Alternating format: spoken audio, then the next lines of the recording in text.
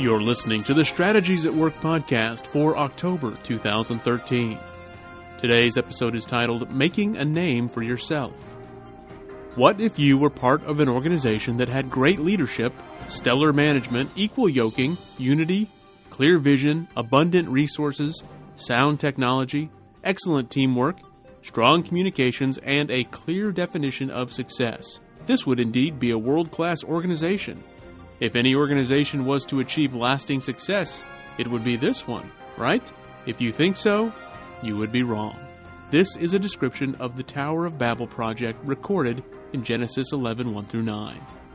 To build world-class organizations that will endure, one must build what God has authorized to be built. Building an organization for any other reason does not bring glory to God, because it is not aligned with His will. Wisdom to win at work begins with the right motive, glorifying God by aligning with the will and ways of God. And now Dr. Chester brings us the message titled, Making a Name for Yourself. Well, it's good to be with you guys this morning. It's a pleasure and a delight. Pray that we have a fruitful conversation. In fact, let's just pray for a minute here. Father, we thank you for this time. We thank you for the privilege of opening your word and for considering the truth that's in your word. Father, give us grace to hear how we're to walk this out. Give us grace and strength and the courage to endure and persevere, to be patient as we learn. And Father, just speak to us at levels that we've never heard before, and give us ears to hear and eyes to see and a heart to obey. In Jesus' name, amen. Well, I wanted to talk to you about wisdom to win at work. Would it be a good topic for you guys this morning? You want to win at work? Now, when I say win at work, most of you probably immediately think about making a bunch of money. And that is a way of winning.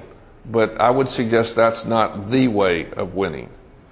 Because in the end, when you die, where's your money going to go?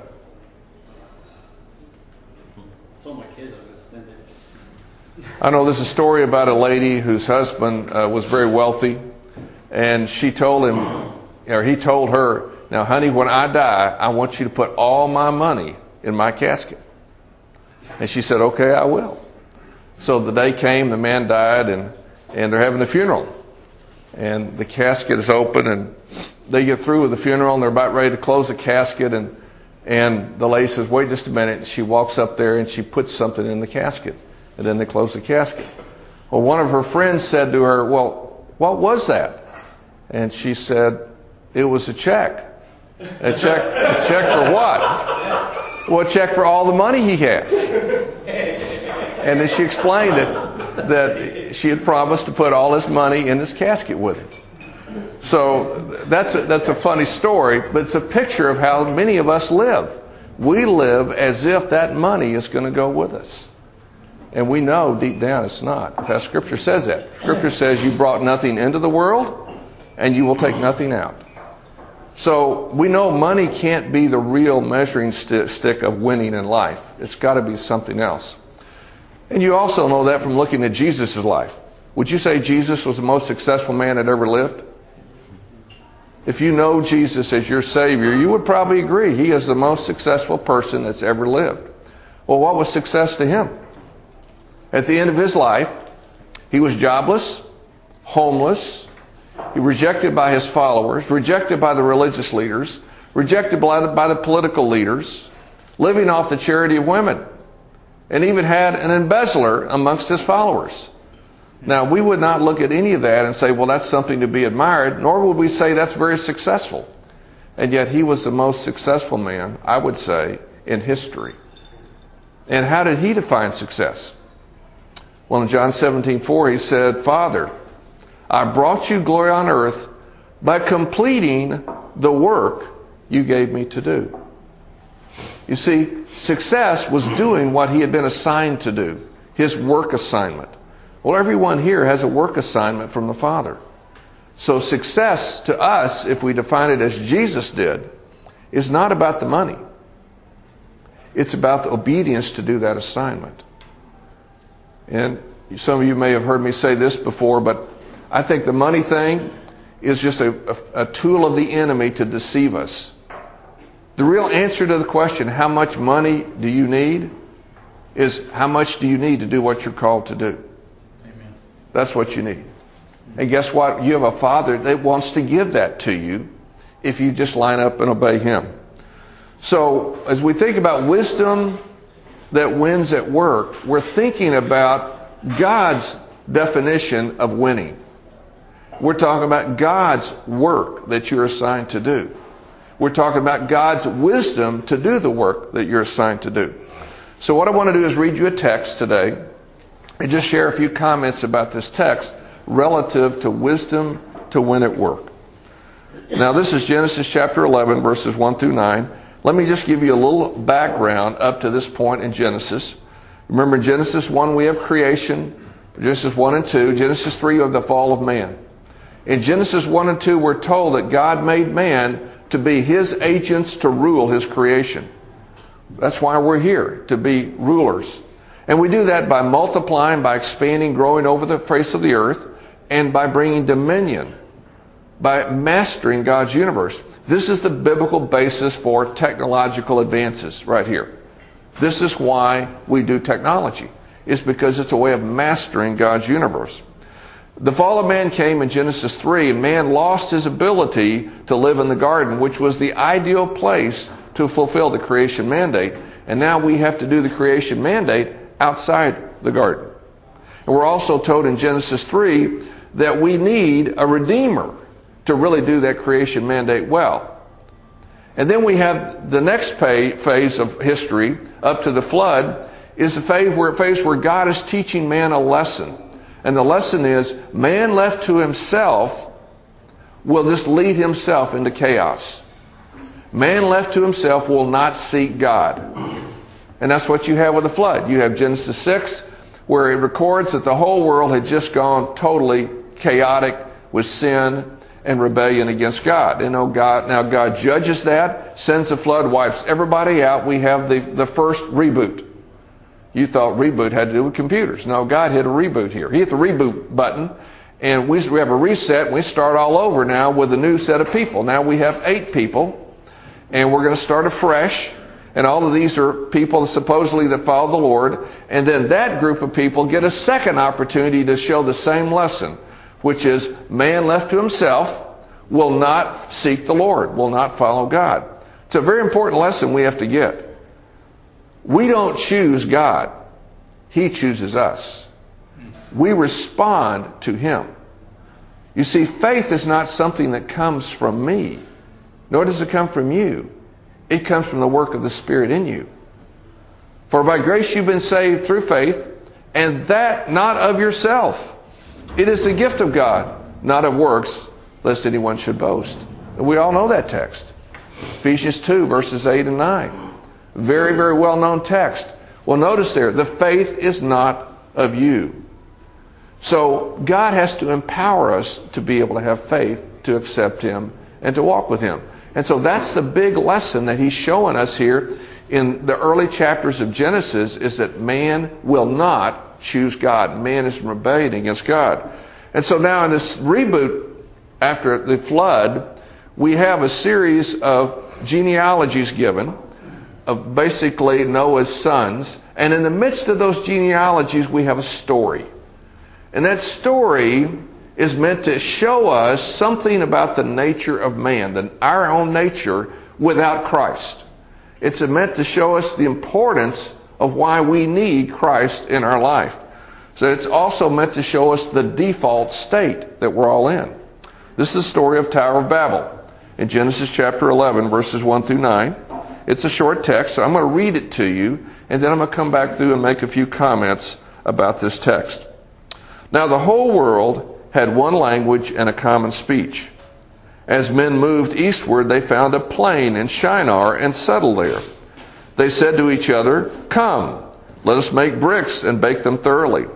They used brick instead of stone and tar for mortar. Then they said, "Come, let us build ourselves a city with a tower that reaches to the heavens, so that we may make a name for ourselves and not be scattered over the face of the whole earth." But the Lord came down to see the city and the tower the men were building. The Lord said, "If as one people speaking the same language they have begun to do this, then nothing they plan to do will be impossible for them. Come, let us go down and confuse their language so that they will not understand each other. So the Lord scattered them from there over all the earth, and they stopped building the city. This is why it was called Babel, because there the Lord confused the language of the whole earth, and from there the Lord scattered them over the face of the whole earth. So this is a very interesting story. It's a group of Noah's descendants. These are the people that lived after the reboot, and they have come up with a plan of their own thinking. This was not of the Lord's origin. So what they did is they found a plain in Shinar. Now, we understand Shinar to be the area, the plain between the Euphrates and Tigris rivers in Iraq. And if you're familiar with that area, some of you may have served over in that area, it's very flat, which is a good place. If you're going to build a tower, you want a flat foundation. Those of you in the construction business know you wouldn't build a tower off a slope foundation very well. It would be very difficult. It would be very hard. The logical way to do it is off a very level plain. Well, that's what they found. So here this group comes together. There is one language and a common speech. This tells us that all languages of the earth ultimately come from one language. And those that study language, I think that's called philology, have recognized the patterns that are common in the various languages of the world and are tracing them back. Now, I don't know what the original language was. I haven't seen anybody that knows. But there was one language and a common speech, so this means there weren't a bunch of dialects. Some of you may have tried to understand people that speak English from different parts of the world, like people in Singapore speak English. But it's probably closer to Singlish rather than English.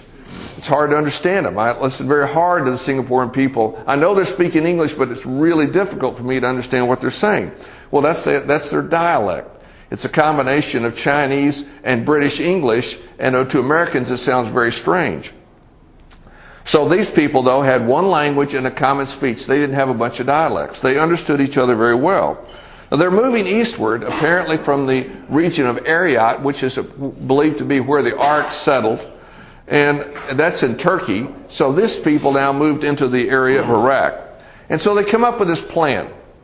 Come, let us make bricks and bake them thoroughly. Now, at that time, as I understand it, the way they made bricks is they took clay, it was moist clay, and they would cut it up into very even shapes, and they would let it dry in the sun. And that made a brick of a certain quality. And when they wanted to make a brick of a superior quality, even harder, they would actually fire the brick. It would heat it up. And so clearly this group of people is going to use the best technology they have, which is to fire the bricks to produce these building materials that are going to be very good. Which gives you a clue here. These people are using the best technology that is available at the time to build what they want to build. Now, one of the questions you may ask yourself here is, well, how did they know to do this? Where did they get this understanding of how to build anything? You ever thought about that? You guys they're builders. You ever thought, what is the genesis of construction? Well, obviously, construction was learned by the followers of Adam and Eve after the fall, because now they're living in an environment that's not as hospitable as a garden. If you could live in a garden without any clothes, do you need a building? No, you don't need a building. But if now that you're outside the garden, well, things are different. Because now we don't have the protection of the garden, probably needed shelters. Now, we don't have any real clear evidence of that, but we know after the flood that's most likely true, because at that point there appears to be a climate change. That's when you see the seasons coming in more robustly. You see more extreme temperature conditions. Now you definitely need buildings and shelters to protect yourself. So at some point, construction was developed. It very well could be that we learned a lot of the construction technology from Noah. Now you're saying to yourself, Noah was a farmer. And that's true. Noah was a farmer. But God put him on a temporary assignment for 100 years to build a boat. Now, can you imagine that conversation with, God and Noah talking? Where God says to Noah, Noah, I know you're a farmer, but I want to take you for the next 100 years and you're going to build a boat. And he said, what's a boat? Well, don't worry about it, Noah. I'll explain it to you. And he says, well, how do you build? I don't know how to build anything. Don't worry, I'll explain to you how to build. And What's this thing about rain? You see, at that point, they had not had any rain, so he didn't know anything about rain. So God's having to explain everything. It's kind of like Vince Lombardi saying, gentlemen, this is a football. That's where he's starting. Let's get down to the basics. And so a lot of the technology for construction came undoubtedly from God showing Noah how to build the ark. So that's what's going on here, is these guys now are building off the technology they've learned from their ancestor Noah, whose heirs obviously developed and enhanced this technology. So they used brick instead of stone and tar for mortar. Now, why would they use tar? Well, that's probably the waterproofing that Noah learned from building the ark. If you're going to build an ark, it's going to float in the water, it better be waterproof. And God knew that, so God obviously showed Noah how to do that, and now that's been passed on to these people. So they're ready to build this thing. They said, come, let us build ourselves a city with a tower that reaches to the heavens. Now, we don't really know exactly what that looked like, but we know it was a place where they obviously wanted to build something that was dramatic, something that would be notable, something that would make a name for themselves. In fact, they say this. They said, come, let's make a name for ourselves and not be scattered over the whole face of the whole earth. Now, in their heart, there's something going on there. And that is a heart of rebellion. And God is allowing this to be manifested. Because, see, these people are under the creation mandate. The creation mandate is to expand over the face of the earth and to bring dominion, the rule and reign of God over the face of the earth. And so they want to stop. Well, that's disobedience to what God has called them to do. They want to stop and build a monument to themselves. Now, they don't have permission to do that. You know, it's important for us to recognize that we need to be functioning out of permission from God, out of a directive from God. We don't have the right to self-define. Now, that's hard for us because we're all very independent people, and we like to try to figure things out ourselves and do what we want to do, when we want to do it, how we want to do it. But that's not the mandate that we're under. We're under the mandate as creatures of the living God who have been redeemed by Jesus Christ to obey His will and His ways, not to do our will and our ways. But these people are showing us that in our base nature, apart from Christ, we will do what they did. And that is, we will do our will according to our ways. So they concocted this plan, and they're going to build this monument to themselves to make a name for themselves so that they will be famous. They will be well known. They will be admired. They'll be respected. That's their thought process here. Now, we have to recognize that what's in them is in us. What's in them is in us. Because we are human beings just like they are. Apart from Christ, we will do what they do and what they did. So my thesis is the default condition of the human race is to build towers of Babel. Now you say, what does that look like? Well, it can look a lot of ways. Anytime you're doing anything to accomplish your agenda, your purpose, you're building a Tower of Babel. Recently, I was told about a situation where someone wanted to donate a very ornate desk to a nonprofit. And they were thrilled at doing it, and they made the invitation, extended the invitation. The nonprofit said, well, that fits. You know, we can use that very ornate desk. It fits our decor here. And so then a few days later, the nonprofit gets a message that says, oh, but we want a plaque on there noting that we've made this donation. And they specified the language they wanted on the plaque. And the nonprofit's probably going to do it, but what it illustrated to me, the first thing I thought of when I heard that, well, there's the Tower of Babel being built. Somebody doing something to honor themselves, to make a name for themselves, to be known. So people will look at that and say, wow, what an incredible gift that is. Some of you may know the name Dwight L. Moody. You heard the name Dwight L. Moody? Very famous evangelist of the 19th century. Did some incredible evangelistic work. He established Moody Bible Institute. I'm not sure exactly when it was established, but by the early part of the 20th century, Moody Bible Institute was nearly bankrupt. Because Dwight L. Moody was not a businessman. Dwight L. Moody was a great orator, a great speaker, a great evangelist. He was not a business guy. And so running an organization, which is what business people do, that he didn't have the skills to do it. And so he had a good friend named Henry Parsons Crowell. Now some of you may know Henry Parsons Crowell because he was the founder of Quaker Oats. And some of you may know the battle he fought to found that organization, the struggle he had, and some of the trials he had. But through all of that, God had developed in him an incredible character base. So when the call went out to Henry Parsons Crowell by Dwight L. Moody, help, that was the call. Well, Henry Parsons Crowell went to Chicago and sat down with Dwight L. Moody and looked at the situation and agreed for no money at all to come in and run Moody Bible Institute. Well, under his care, he turned that organization around, and it exists today because of Henry Parsons Crowell and his willingness to serve and to bring his business skills to bear under the power of the Holy Spirit and turn that organization around. Henry Parsons Crowell had one condition. The condition is there would be no monument to him. There would be no plaque, no building named after him. That was his condition. Now, Moody Bible Institute honored that as long as he was alive. Once he passed, they no longer honored that, which is a sad thing. Because Henry Parsons Crowell really understood, that his inclination was to build a Tower of Babel.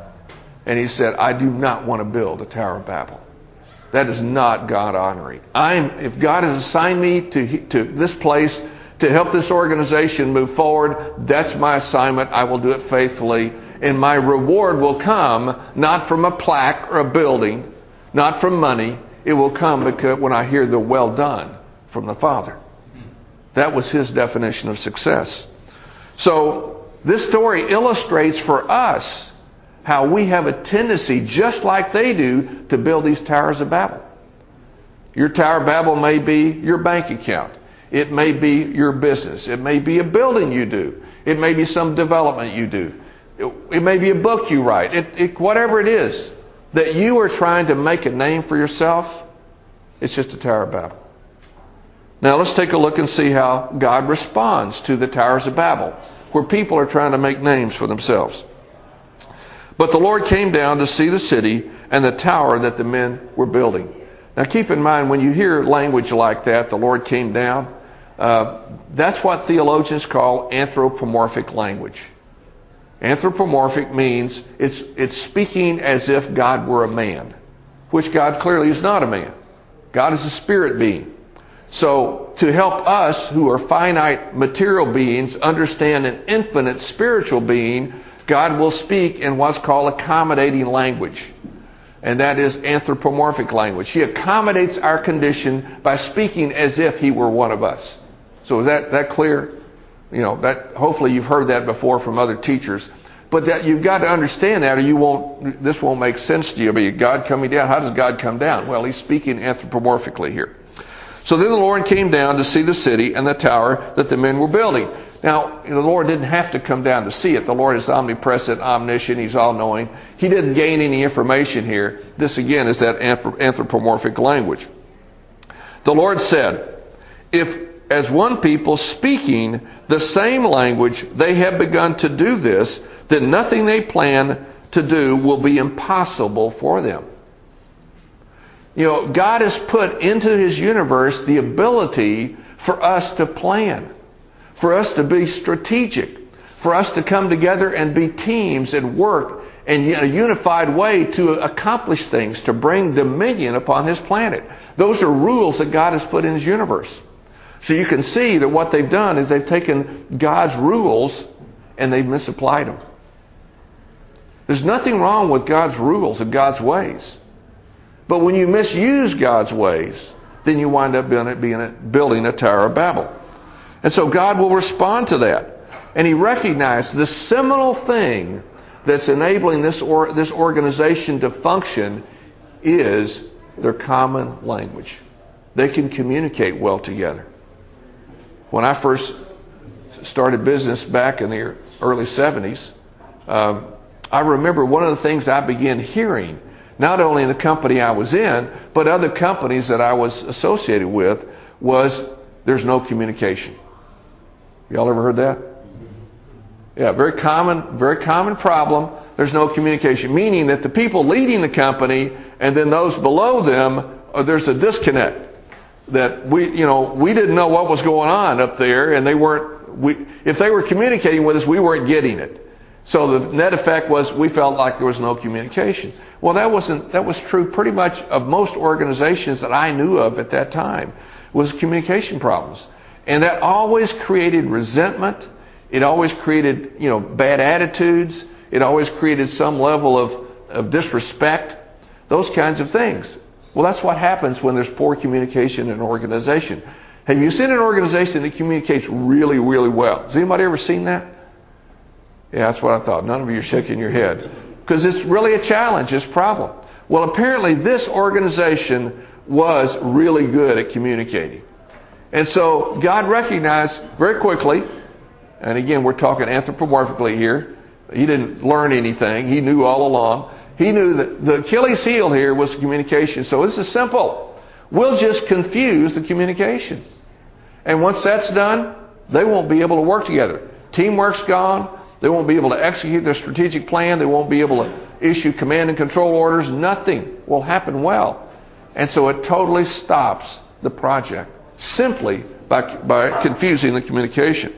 Now some of you may say, well, gee, that happens in my home. Yep, it does. It happens in my home. It happens in our churches. Yes, it happens in our churches. It happens in our government. Yes, it happens there. In our school. It happens all over. Because poor communications is absolutely the predicate to poor organizations. You show me a poor organization, invariably you're going to find poor communications. So this is what God did. He confused the communications. Now we have the genesis of all the languages of the world here coming right out of this particular situation here. And it's called Babel. Babel means confusion. That's literally what it means. Now the whole theme of Babel and Babylon now will go through the rest of Scripture. This is the genesis now of a theme of Scripture that goes all the way into the book of Revelation, the final days. It's the whole theory of confusion. It's the point of people in living in rebellion against God. They will be confused. So God scattered them over the face of the earth, and they stopped building the city. Now, the creation mandate was all about what? It's about people scattering over the face of the earth. He said, multiply and spread all over the earth. So when they stopped to do their illicit project, God did not bless that. Although, interestingly, we don't know how long they built. You thought about that? We don't know that. What if they built for several hundred years? It might look like they were having a lot of success. You see, just because it looks like something is successful doesn't mean it really will be successful in the end. And all you got to do is look at Psalm 73. Psalm 73 makes it very clear that financial success, well-being, good health are not definitely signs of blessing. Now, most of us are readily, if we say, well, gee, I just made a bunch of money, we think we've been blessed. Not necessarily. Money can be one of two things.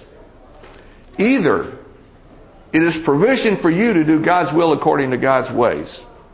Or if you don't use that money to do God's will according to God's ways, it becomes a tool of judgment.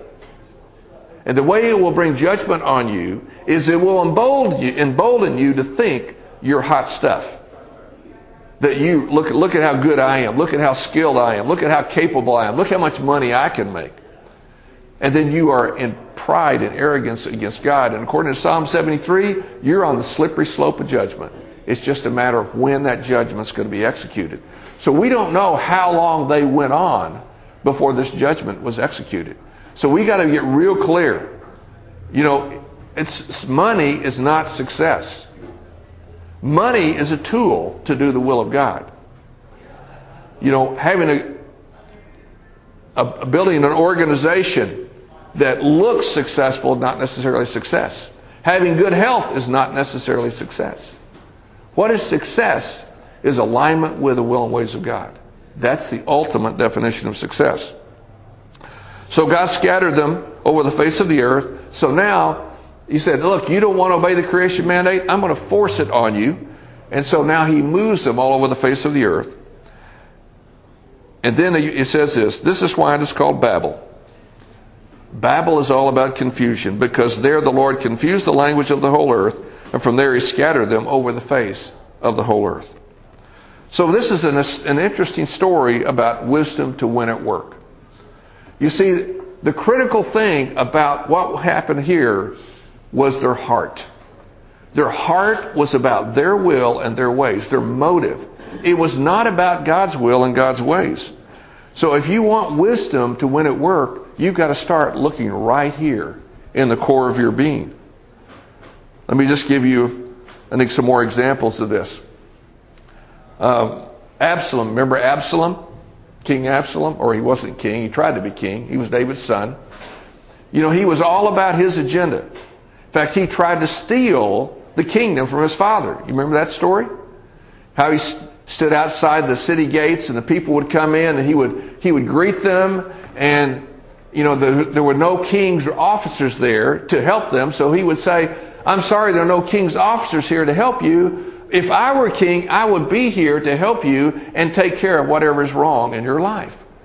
And so he did that for a period of time, and he won the hearts of the people. And when David realized what had happened, he realized he had to flee because his son Absalom had won the people to himself.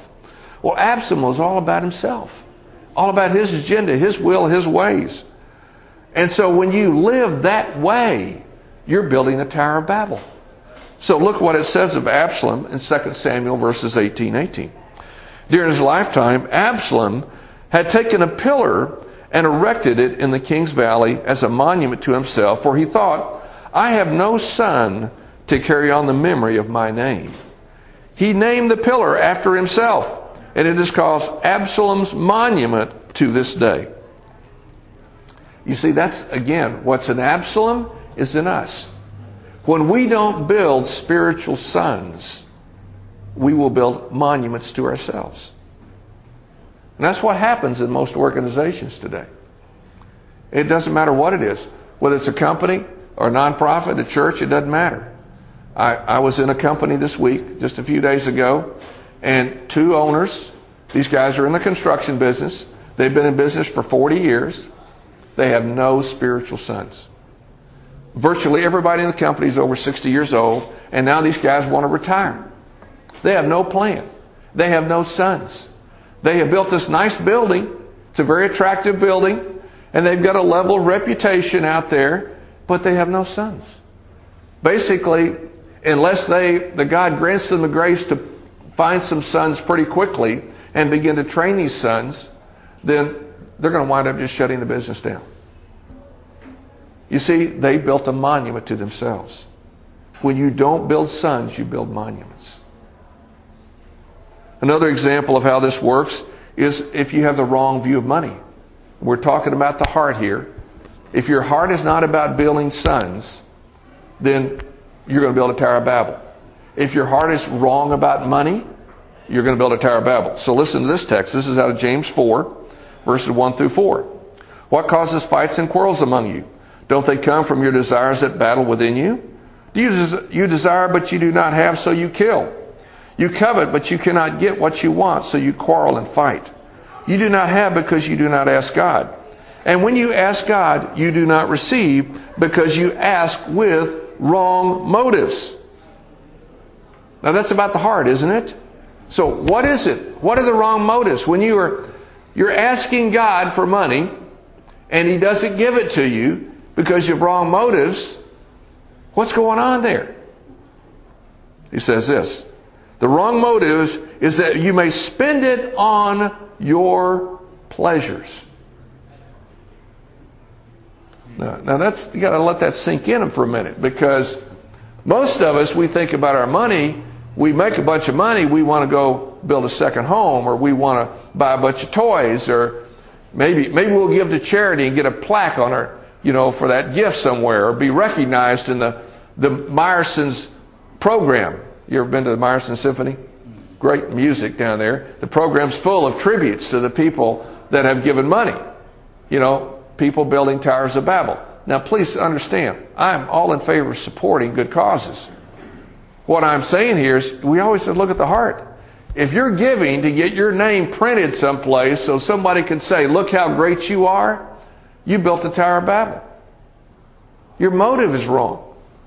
If you spend your money on your pleasures, your care, your comfort, your convenience, and you don't have permission to spend it that way, then your motive is wrong.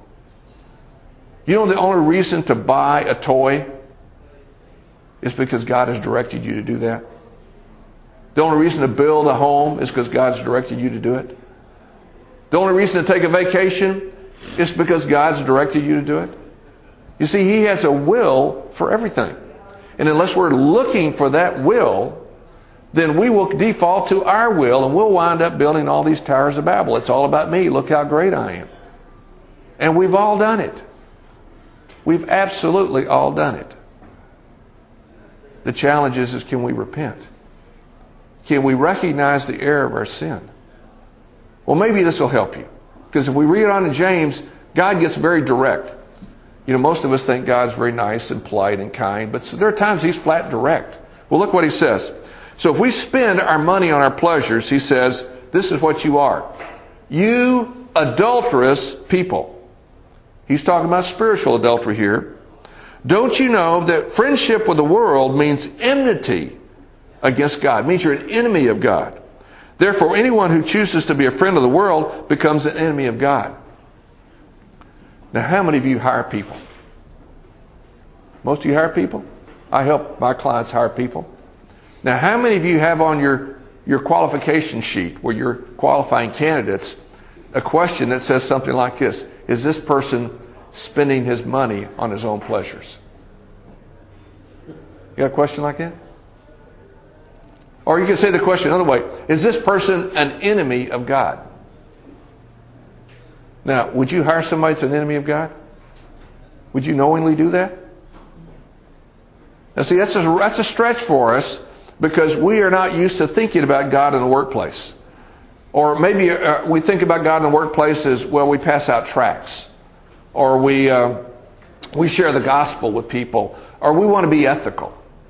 No, God's after the heart. If you want wisdom to win at work, you've got to know God is after your heart. He wants your heart right with Him. And that means His will done His ways. That means your heart's right, your mind's right, and then your words and your actions become right. Let me say it another way. What drives your doing is your being. What drives your doing is your being. Your being, that is your relationship with Christ, your heart attitude, your worldview, your understanding about God's will and His ways, that drives how you act, the choices that you make, the decisions, everything about your life. God is after transforming us inside so we can live outside in alignment with His will and His ways. This is what the story of the Tower of Babel is showing us. It's a picture early in the book of Genesis of the state of man left to himself. We will default to building these Towers of Babel unless we learn how to walk in the will and ways of God. And that comes through the transformation power of Jesus Christ. More and more as I've studied, I'm getting, probably some people will say I'm fanatical, but I'm getting to the place where the only people I want to hire are people that are true disciples of Jesus Christ. Those are people growing and maturing in Christ. Not people that just say they go to church. Not people that say they're disciples, but people who really are disciples. And real disciples are marked by transformation. They grow. They mature. They submit to authority. They have spiritual parents in their life. They're being shaped and guided according to the will and ways of God. Their agenda is not their will, but God's will. Their ways are not their ways, but God's ways. They're learning God's ways. These are the people that are building biblically. They're living out wisdom that will work in the workplace. That will lead to true success. That will lead to real fruit. That will lead to lasting fruit. Now, just one other quick point here. You might be saying to yourself, I have no clue how to do this. And that's a very good place to be. Because most of us are spiritually like children. When my youngest grandson was born 14 months ago, and I held him in my arms when he was 1 hour old. And I looked at him and realized, well, he's here, he's alive, but he knows nothing. He cannot survive. He has to be parented.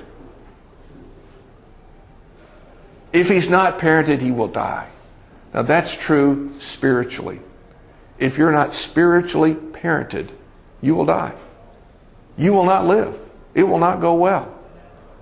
And so my suggestion, my recommendation to you, as you think about what this lesson is saying here, is I don't want to live in the default state of ignorance and rebellion against God. I want to truly live in the state of being transformed into the image of Christ, and I need parents, spiritual parents, to care for me and guide me and direct me and feed me and teach me how to discern the will and ways of God. That's what you need. If you don't have that relationship in your life, may that be your takeaway today. May the Lord give you the grace to find that relationship and to get under that authority and let that spiritual parent, that mother and that father, help you grow in the grace and knowledge of Christ so you can do what God put you here to do according to His will and His ways. Well, Father, we thank you for the truth of your word. We thank you for the seriousness with which you approach your universe. We thank you for the patterns that are here to show us what's in us. And Father, give us the grace to embrace this truth, and may it transform us and bring alignment in our hearts with your heart. May it bring alignment of our will with your will. May it bring alignment of our ways with your ways. So Father, give us the grace to learn true wisdom that will enable us to win at work. Because we know winning is all about obeying you. So give us grace to do that. In Jesus' name, amen.